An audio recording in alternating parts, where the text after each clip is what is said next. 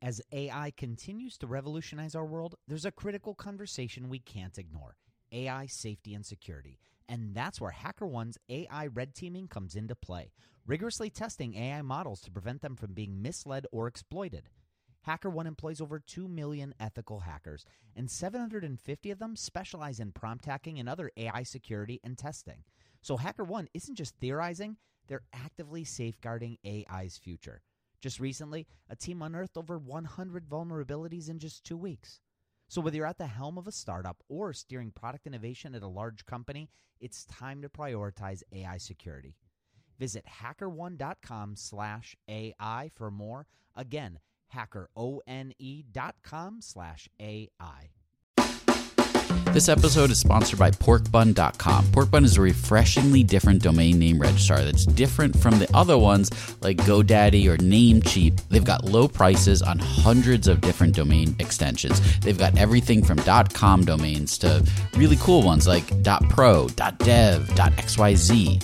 Every domain name at Porkbun comes with tons of freebies too, like SSL certificate, WHOIS privacy, DNS, URL forwarding, and hosting trials. Because why pay for things that should be free, right?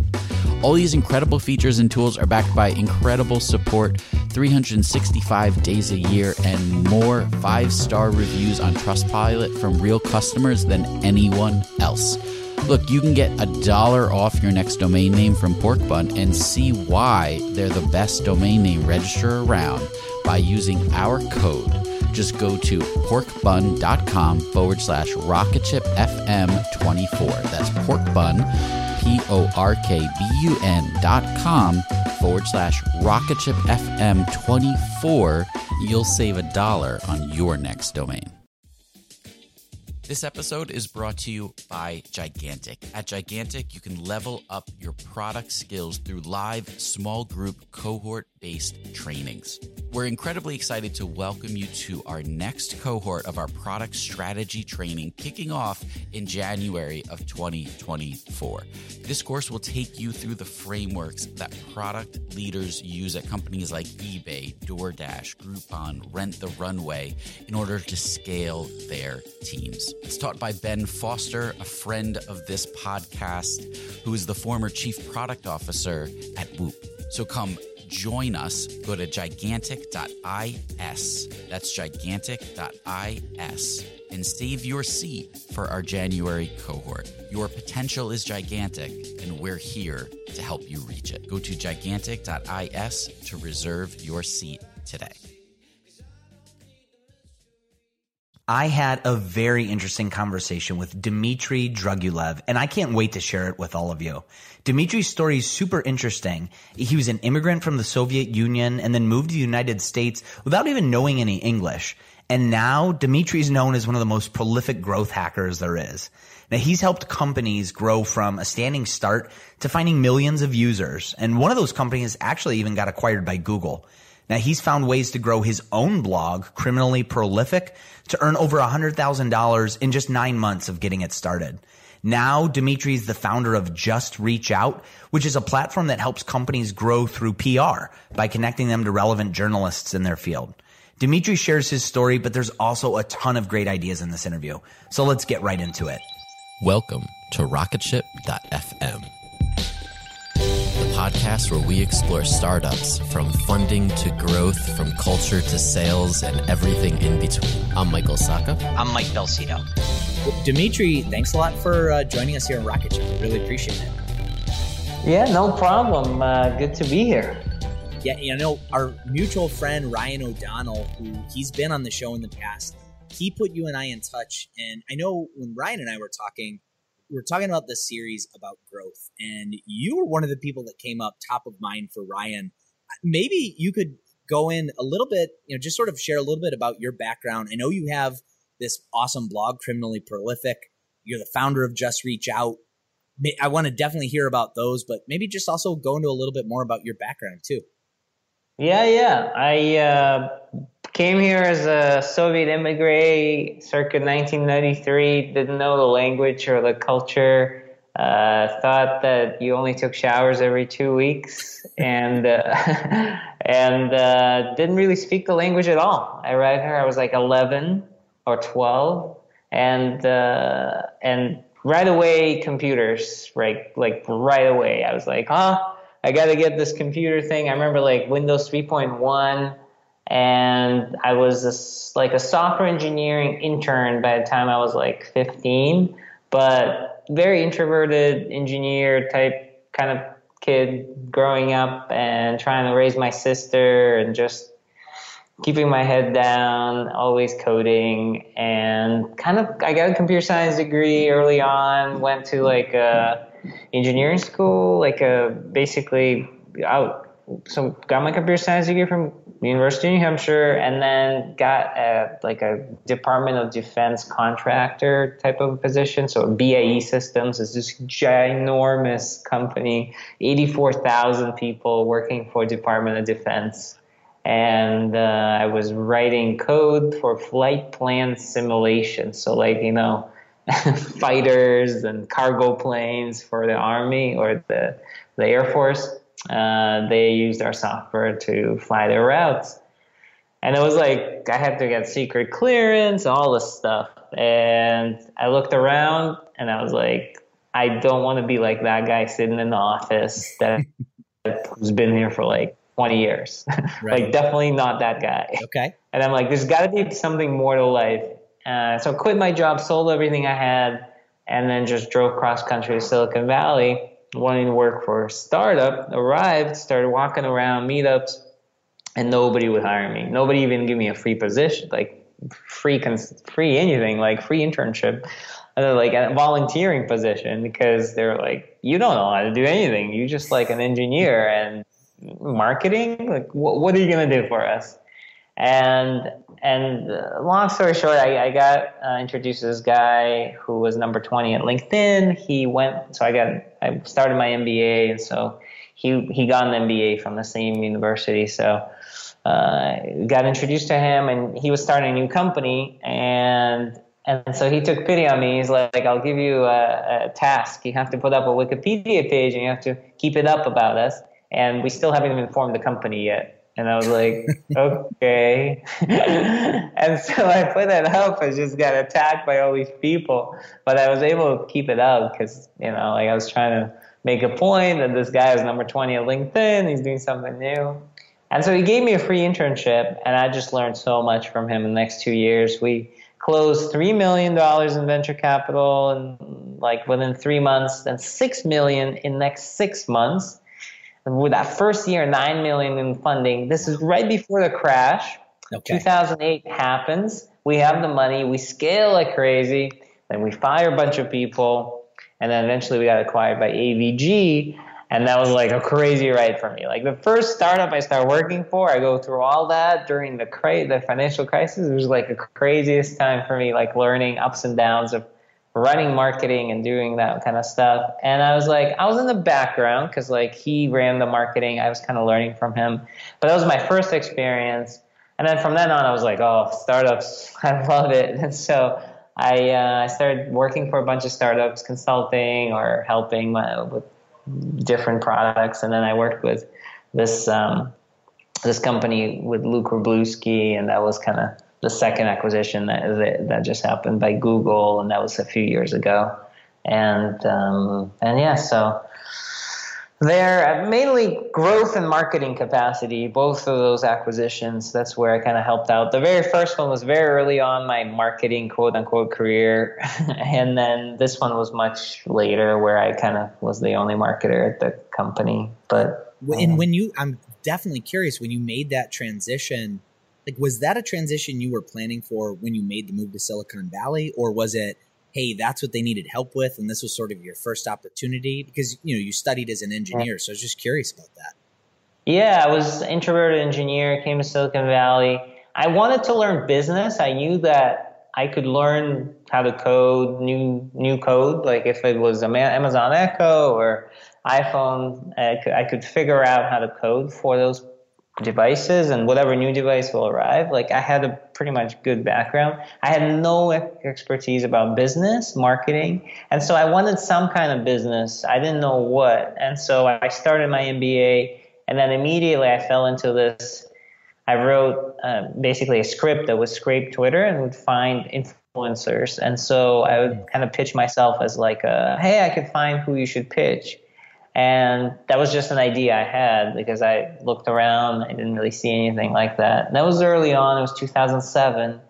And so I was basically looking for a gig. And then I just so happened to meet Mrinal, who was going to start the startup CrossLoop. And so he was like, listen, come on board. And he was like a PR background guy. He kind of also self-taught, but also like very good connections and like influencer kind of marketing PR space. And I was like, oh, this is interesting. And he was like my first person who just in Silicon Valley said, sure, I'll take you under my wing and kind of teach you a little bit about how to do this stuff. And so I just ended up going that route. That's awesome. And from there, I mean, in your career, I don't know, now most people would consider you, a growth hacker, one of the people to really go to when it comes to, trying to understand what it means to be growth. I mean, maybe you could talk about, because I know also you had mentioned in your career, you ended up helping lead marketing and growth for a company that ultimately got acquired by Google. And there's not many people that can say that they've done that. So maybe you could just talk a little bit about that experience in itself and just, I guess, what that experience meant to you as a growth person. Yeah, a lot of people ask me about it. I wrote a case study on the Next Web of how I got acquired by Google. And it's something people can take from and kind of adapt it. You can't really replicate exactly the successes people had. And I'm trying to focus actually more on talking about failures versus successes because people talk about success way too much and it's like kind of getting annoying now. And I do it myself too. Like I know that I'll get more clicks, but it's just like, but I started out not knowing anything. Like I literally, Luke Wroblewski, who founded Mobile First, the guy who kind of wrote all the books about Mobile First and became a thought leader in this space of designing an experience for mobile first and not desktop. He had an idea for this startup called Polar, where it was going to be a beautifully designed iPhone app for creating a poll with pictures and asking your friends to vote on it. Like really, like there's tons of apps out there. And my job was to really market it. Like he said, Dimitri, come under my wing. You helped. So before that, I was working on Twitter Bootstrap in the design community. It's a big thing. I worked at Zurb, and the idea of Twitter Bootstrap came from there. And then Twitter came and basically poached half of our talent. I didn't go to Twitter. I stayed with Zurb. But the open source framework that allows you to create websites, Twitter Bootstrap, was released under Twitter's name. That was actually Zurb Style Guide 1.0. And we ended up going the other route. We created Zurb Foundation, which is our open source framework. So we did all that, and there I met kind of Luke Wroblewski at Mobile First. And so from there he said, come under my wing and help me build this thing. And so I tried all sorts of stuff. I basically was trying to do partnerships and Facebook ads, and I like App Store optimization, and we've done all sorts of different viral campaigns for the polls. And we were getting somewhere. We were getting into thousands, but we were not getting into millions downloads and use. And so it was just limiting. It was shallow for me. I was trying different tactics to get to millions because Jerry Yang put money into us. He put like $1.5 million. And so, Jerry Yang, founder of Yahoo. Yeah. And so when somebody like that puts money in, he needs to see some numbers. And so I literally had an idea of coming up with really, really, like looking at the time, it was iOS 6 versus iOS 7. It was PS4 versus Xbox 360. I was trying to figure out how can you take these popular stories. These days it's like Trump versus Hillary or what's going to happen But like whatever tech is coming, like iPhone 8, headphone jacks, whatever is happening that's like very passionate, that gets people really passionate and emotional, those are the things that you should be creating polls about and then asking them to give you their opinion. And so we started by having Luke tweet these polls out and getting some data and then emailing that data to journalists, to influencers, or to whoever's out there. And that is really powerful because anybody can do that. Anybody can create quick little polls and get some data and send it out to them on topics they know a lot about. And journalists don't have time to do this, so it was really powerful for them to have this data. And so our data started getting included in all these publications. And then what we started doing is we started creating embed widgets, just like YouTube does, so that people can embed it into their articles, and then their readers will vote on it, and then they could click over to our site from the actual embed, just like you can from YouTube embeds, and see the actual video or the poll on our site, and create your own account and your own poll on your own site. And it was like a reciprocal loop. But it took a long time to get the journalists comfortable enough with it so that we needed to show value. So the value for them was more time on site, more engagement on site. And that's how we pitch these polls to these journalists and influencers and all these publications. Do you want an average user to spend an extra 50 seconds on your site? Embed this poll that is 10 times more powerful than your commenting feature, for example. So Engadget, NPR, Washington Post, New York Times, like all these people the journal would put these polls in because it would add time to their site and it would add engagement to their content. They would read the article, they would vote, and they would voice their opinion. And then from there, they can either share that page and say, I voted this way on this page, or they could also click over to an older piece that was related to that article. And so we ended up growing really fast after that. So we built a web app and we kind of pivoted away from the iPhone app altogether, created a whole web app creating these polls really quickly and efficiently. And so we had San Francisco Chronicle on the sidebar. We had like permanent placement on San Francisco Chronicle, on San Antonio News, on Connecticut Post, on MLB, NBA, like all these folks were using us. It was like crazy. We grew like crazy, and so Google came and they're like, yeah, we like this. So that's awesome. So, I mean, maybe you could dig in there a little bit. I mean, you mentioned before that you were, trying all sorts of things. And by the way, how big was the team that was focused on growing? Was it just you? Was there a team behind it? So it was just me, really. I mean, we had the founder, and then we had the co-founder. There was like two main guys. The founder was the CEO, it was Luke, and then we had the co-founder, the engineering guy, Jeff. And then under Jeff, we had somebody who worked in engineering, Winfield, and then I don't know, it was me. I was like the marketing guy. And then like our founder, CEO, Luke, like he would talk to me about it once in a while. But in terms of like coming up with a strategy, executing it was just me. And then we had Paula who would help me create these polls because my idea was like crank them all the time. And so then eventually we got somebody else to help me create polls out on the European time zone. But it was mainly just me, and then we had a couple of people helping.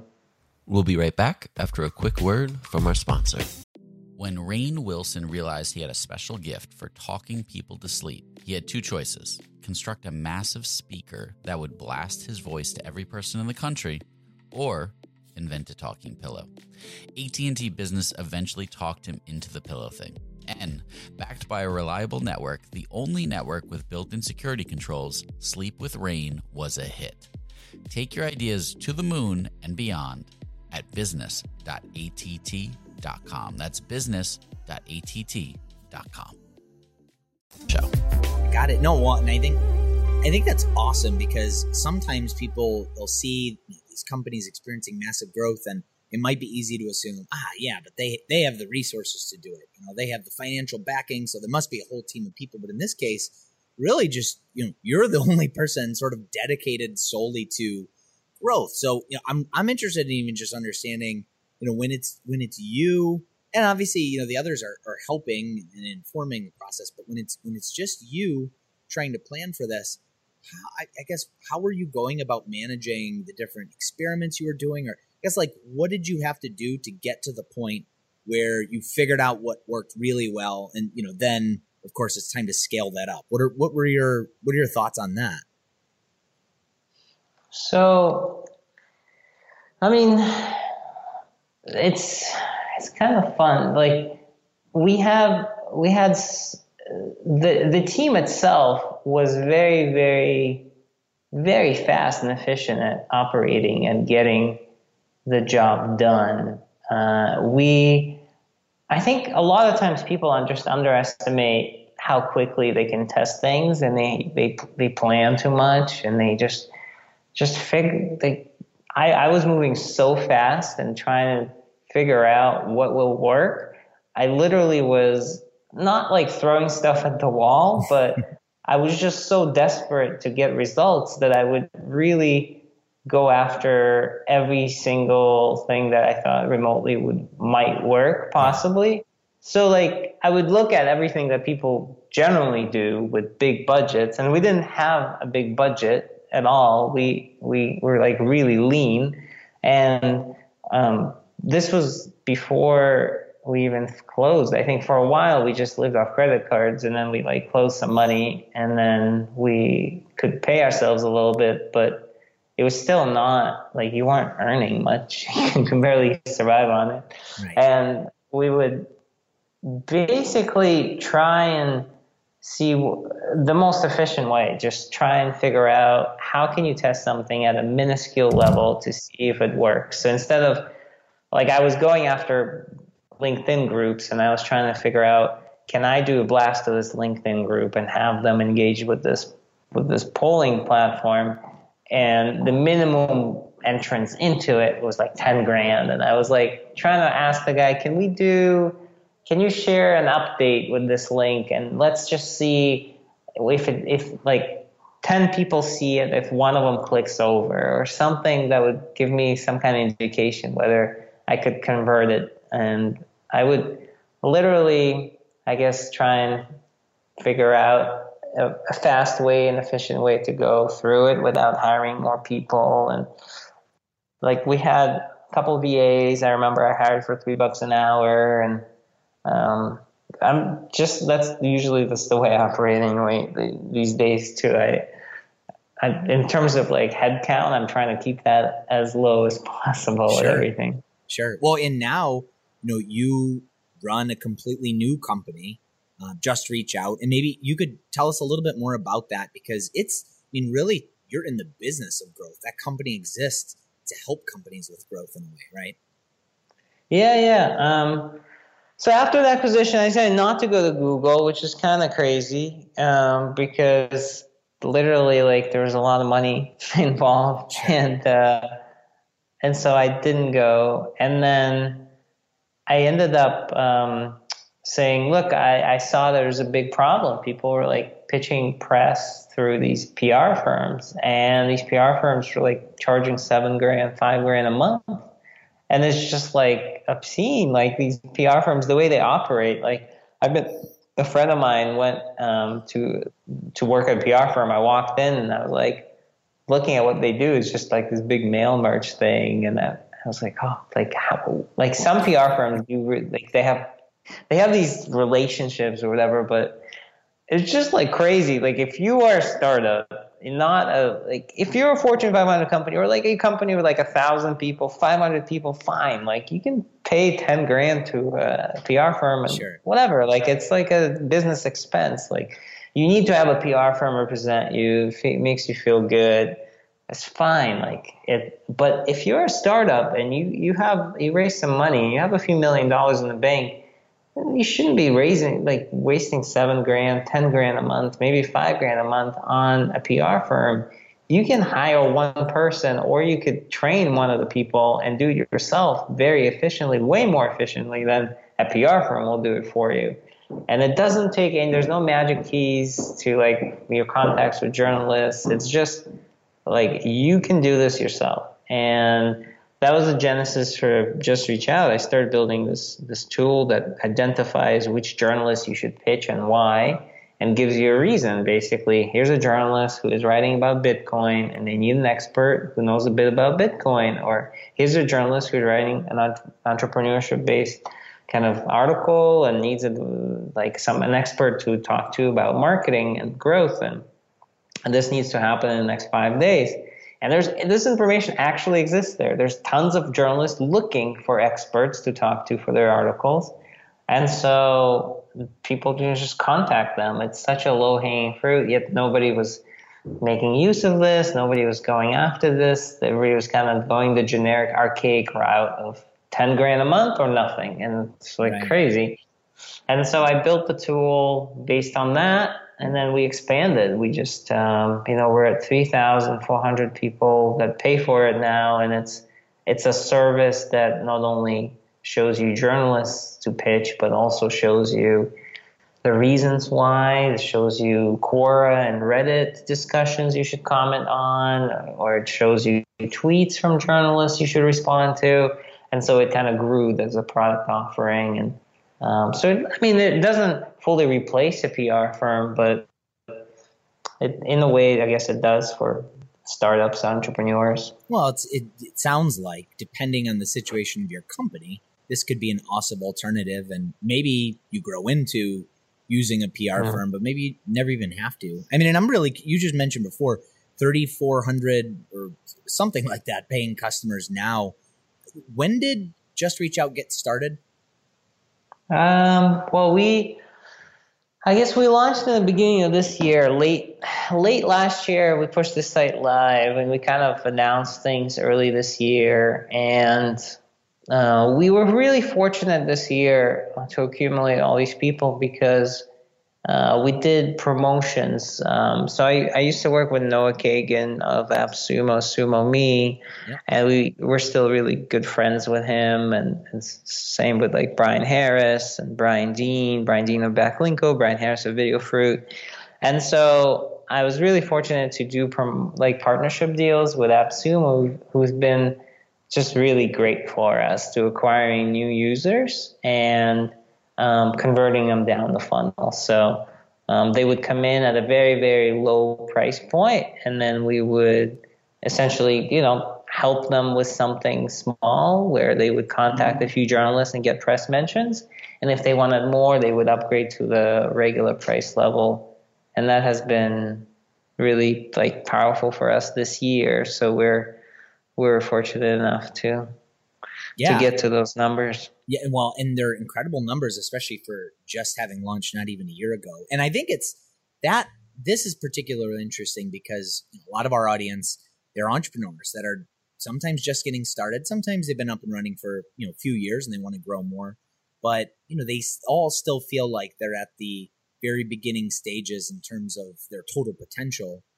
Now, in your case, it sounds like partnerships have led a lot to the growth. There's other things that people talk about, like whether it's content or even making product tweaks so that your product is more viral or what have you.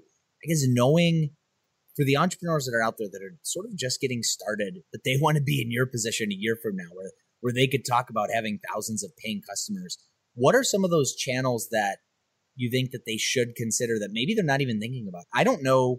Maybe partnerships is sort of natural for everybody and they think, yeah, that's the first go-to, but maybe not. I mean, are there others that you think, hey, folks aren't thinking about these, but they should, when it comes to channels for getting started? Yeah, I think, AppSumo is really hard to get into, but I always go to people who already have my customers and try and figure out how can I provide value to them as a add-on or something like that. So before AppSumo, when we first launched, I had no customers at all. Now, the very first thing that I did before I even built this thing, I walked around meetups and I would have the idea of this app sketched out on my piece of paper. And literally, I would sketch out what it would look like. I had 3 screens sketched out: search field, results, contact page. And I would explain it to them. I'd be like, hey, I'm building this thing. Here's what I'm doing, blah, blah, blah. Do you have like a few minutes? I want to show you. And people would like look at stuff, if you would, sound okay. And if it wasn't too awkward, like if they're actually interested in the idea, like if they're interested in pitching press and that's something that their PR is something they're struggling with, sure, they'll look at what you're building basically, right? But I didn't build anything. I didn't have anything. I just had 3 pieces of paper. And I would show it to them and they'd be like, that's useful. Yeah, that's cool. This is what I would do though. That's how I would use it actually, and so they would give me feedback. And that was a really powerful thing, feedback from people, because then you can go back to them and say, hey, I actually resketched this thing here. How does this look?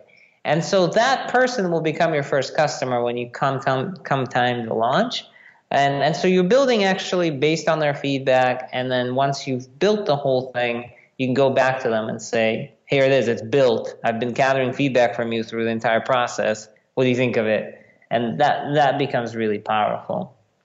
And so that's how I started Just Reach Out. So by the time I launched, I had like 20 people. Well, no, we had more people because I asked people to give me money as we were building it. Okay. So, each person gave us like $100 or $200. So by the time we launched, we had like $1,000 in the bank or something like that, or 1,500. I forget what it was. We had a little bit of money committed, saying, "Hey, these people put money down to use this product." So we're like, "All right, feeling good about it."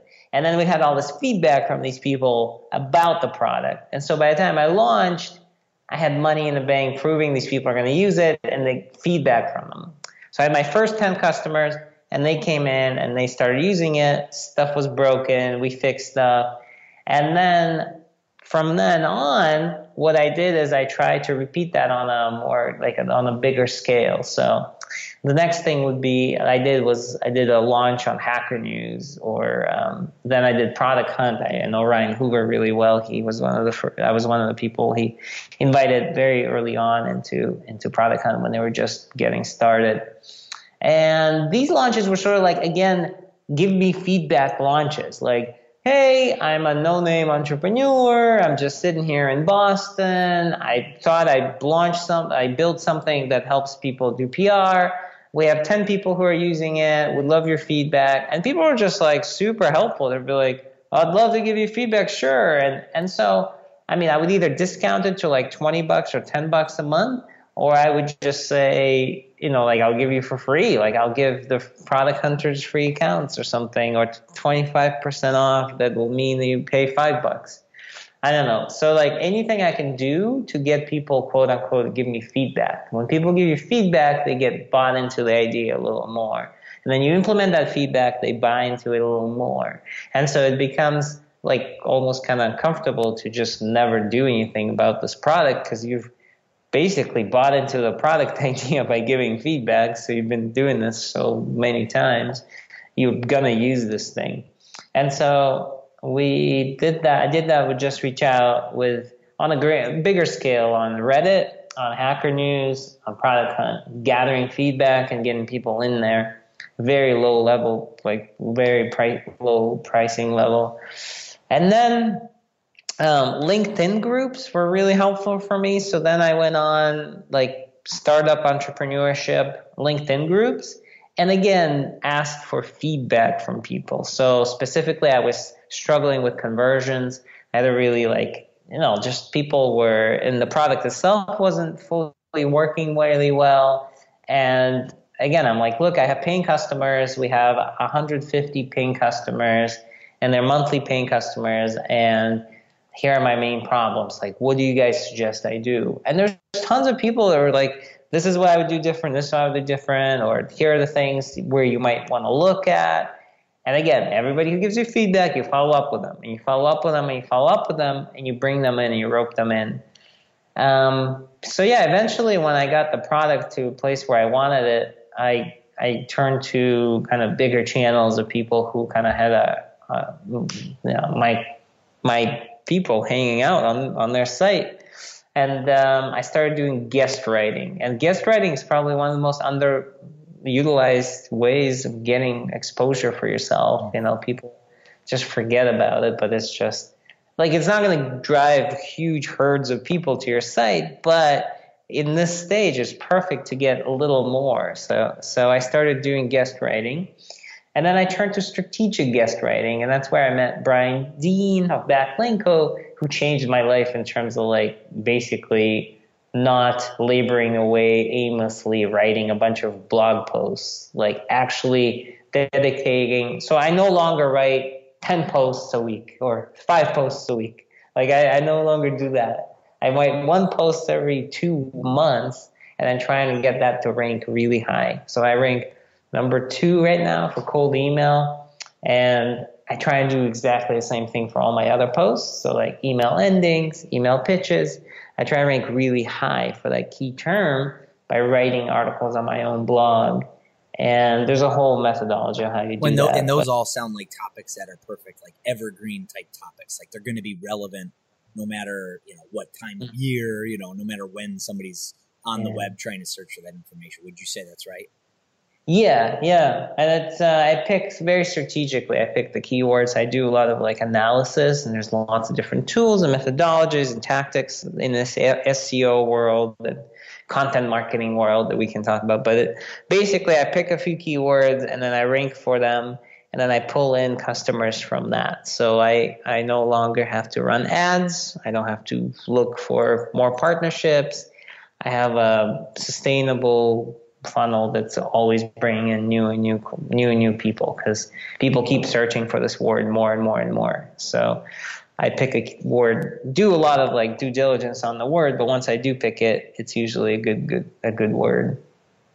No, it's super helpful to get to understand, hey, in the very beginning stages, what are those types of activities versus now that you're getting more established, how do those activities change? So it's helpful to think of it that way. I guess as you're going along that journey, how are you measuring the results? Like, I know when it comes to metrics, some people are in the camp of, hey, you focus on the one metric that matters, but, find your true north. Some people, no, let's measure all sorts of things. And I guess how did you view metrics as you're going along? Yeah, I said, Noah kind of got me on the bandwagon of one metric, and that's it. Like with his AppSumo thing, the way he grew that. And so ever since I started Just Reach Out, it's been just active subscribers on Just Reach Out, a number of people who are actively using the system and are paying for it.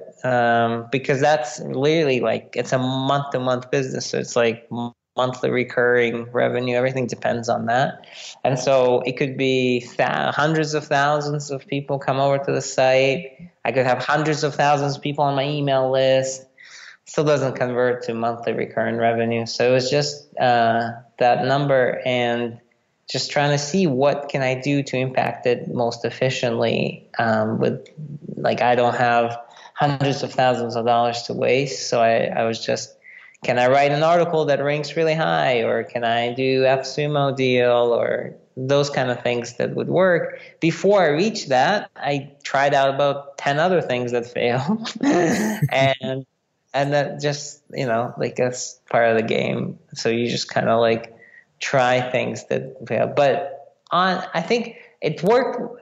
I haven't seen feedback fail yet. Whenever you try and ask people for feedback, people will give it to you, and then they will buy into the idea. If, there is some kind of mutual interest there, of course. Yeah. And that's such a good, obviously feedback can be helpful in all different aspects of the business. I think sometimes a lot of people, it seems like they forget that, hey, that feedback actually does have a role within growth. It's not just for, let's take the feedback and it's just for product development. It can actually help you grow. It seems like in your case, it did. So I love that. I love that piece of feedback. Yeah, it works really well. I learned it back in Zurb when I was working there. Well, I could talk to you forever, but we're coming up on our time. Knowing that, the folks that are listening, they're interested in learning about growth. And, maybe some of these folks are experienced, what they would consider themselves to be growth hackers. But I think a lot of people, they're starting to test the waters with growth. They're trying to learn about it. They're trying to, come into the camp of growth. Is there anything that you would kind of leave them with knowing we're sort of at the end of our time here, sort of one last takeaway that you might share? Yeah, I think, I don't know, like a lot of, I was going to give like a random, like just a tactic lesson. And I speak a lot, so like I have like things prepared to just say, here are things you should be trying. And it's like, all right. And people kind of go away. But I don't know, like whenever I hear that, I'm always like, okay, like that worked for that dude over there. But I'll leave them with this, and this is like kind of bigger than just some tactic. Sure. Yeah, sure. But I ran a speaking series, and I interviewed all sorts of really famous people, like the founder of WordPress, Matt Mullenweg, and founder of Eventbrite, Kevin, and like Evan from Twitter, and Winklevoss twins, and Tim Ferriss, and like on and on and on and on. Pandora, Facebook. And out of all of them, one interview sticks out in my mind, even to this day. It's an interview with this guy, Patrick Byrne. He's the founder of Overstock.com, or the CEO of Overstock.com. And, you know, like nobody really cares about Overstock.com. It's like some website out there. Like some people have been on it, some of them haven't. And this guy is not even the founder, I don't think. He's like the CEO. And he flew out from Utah for this interview. And I was like, oh, wow, this is crazy. Like this guy actually flew out.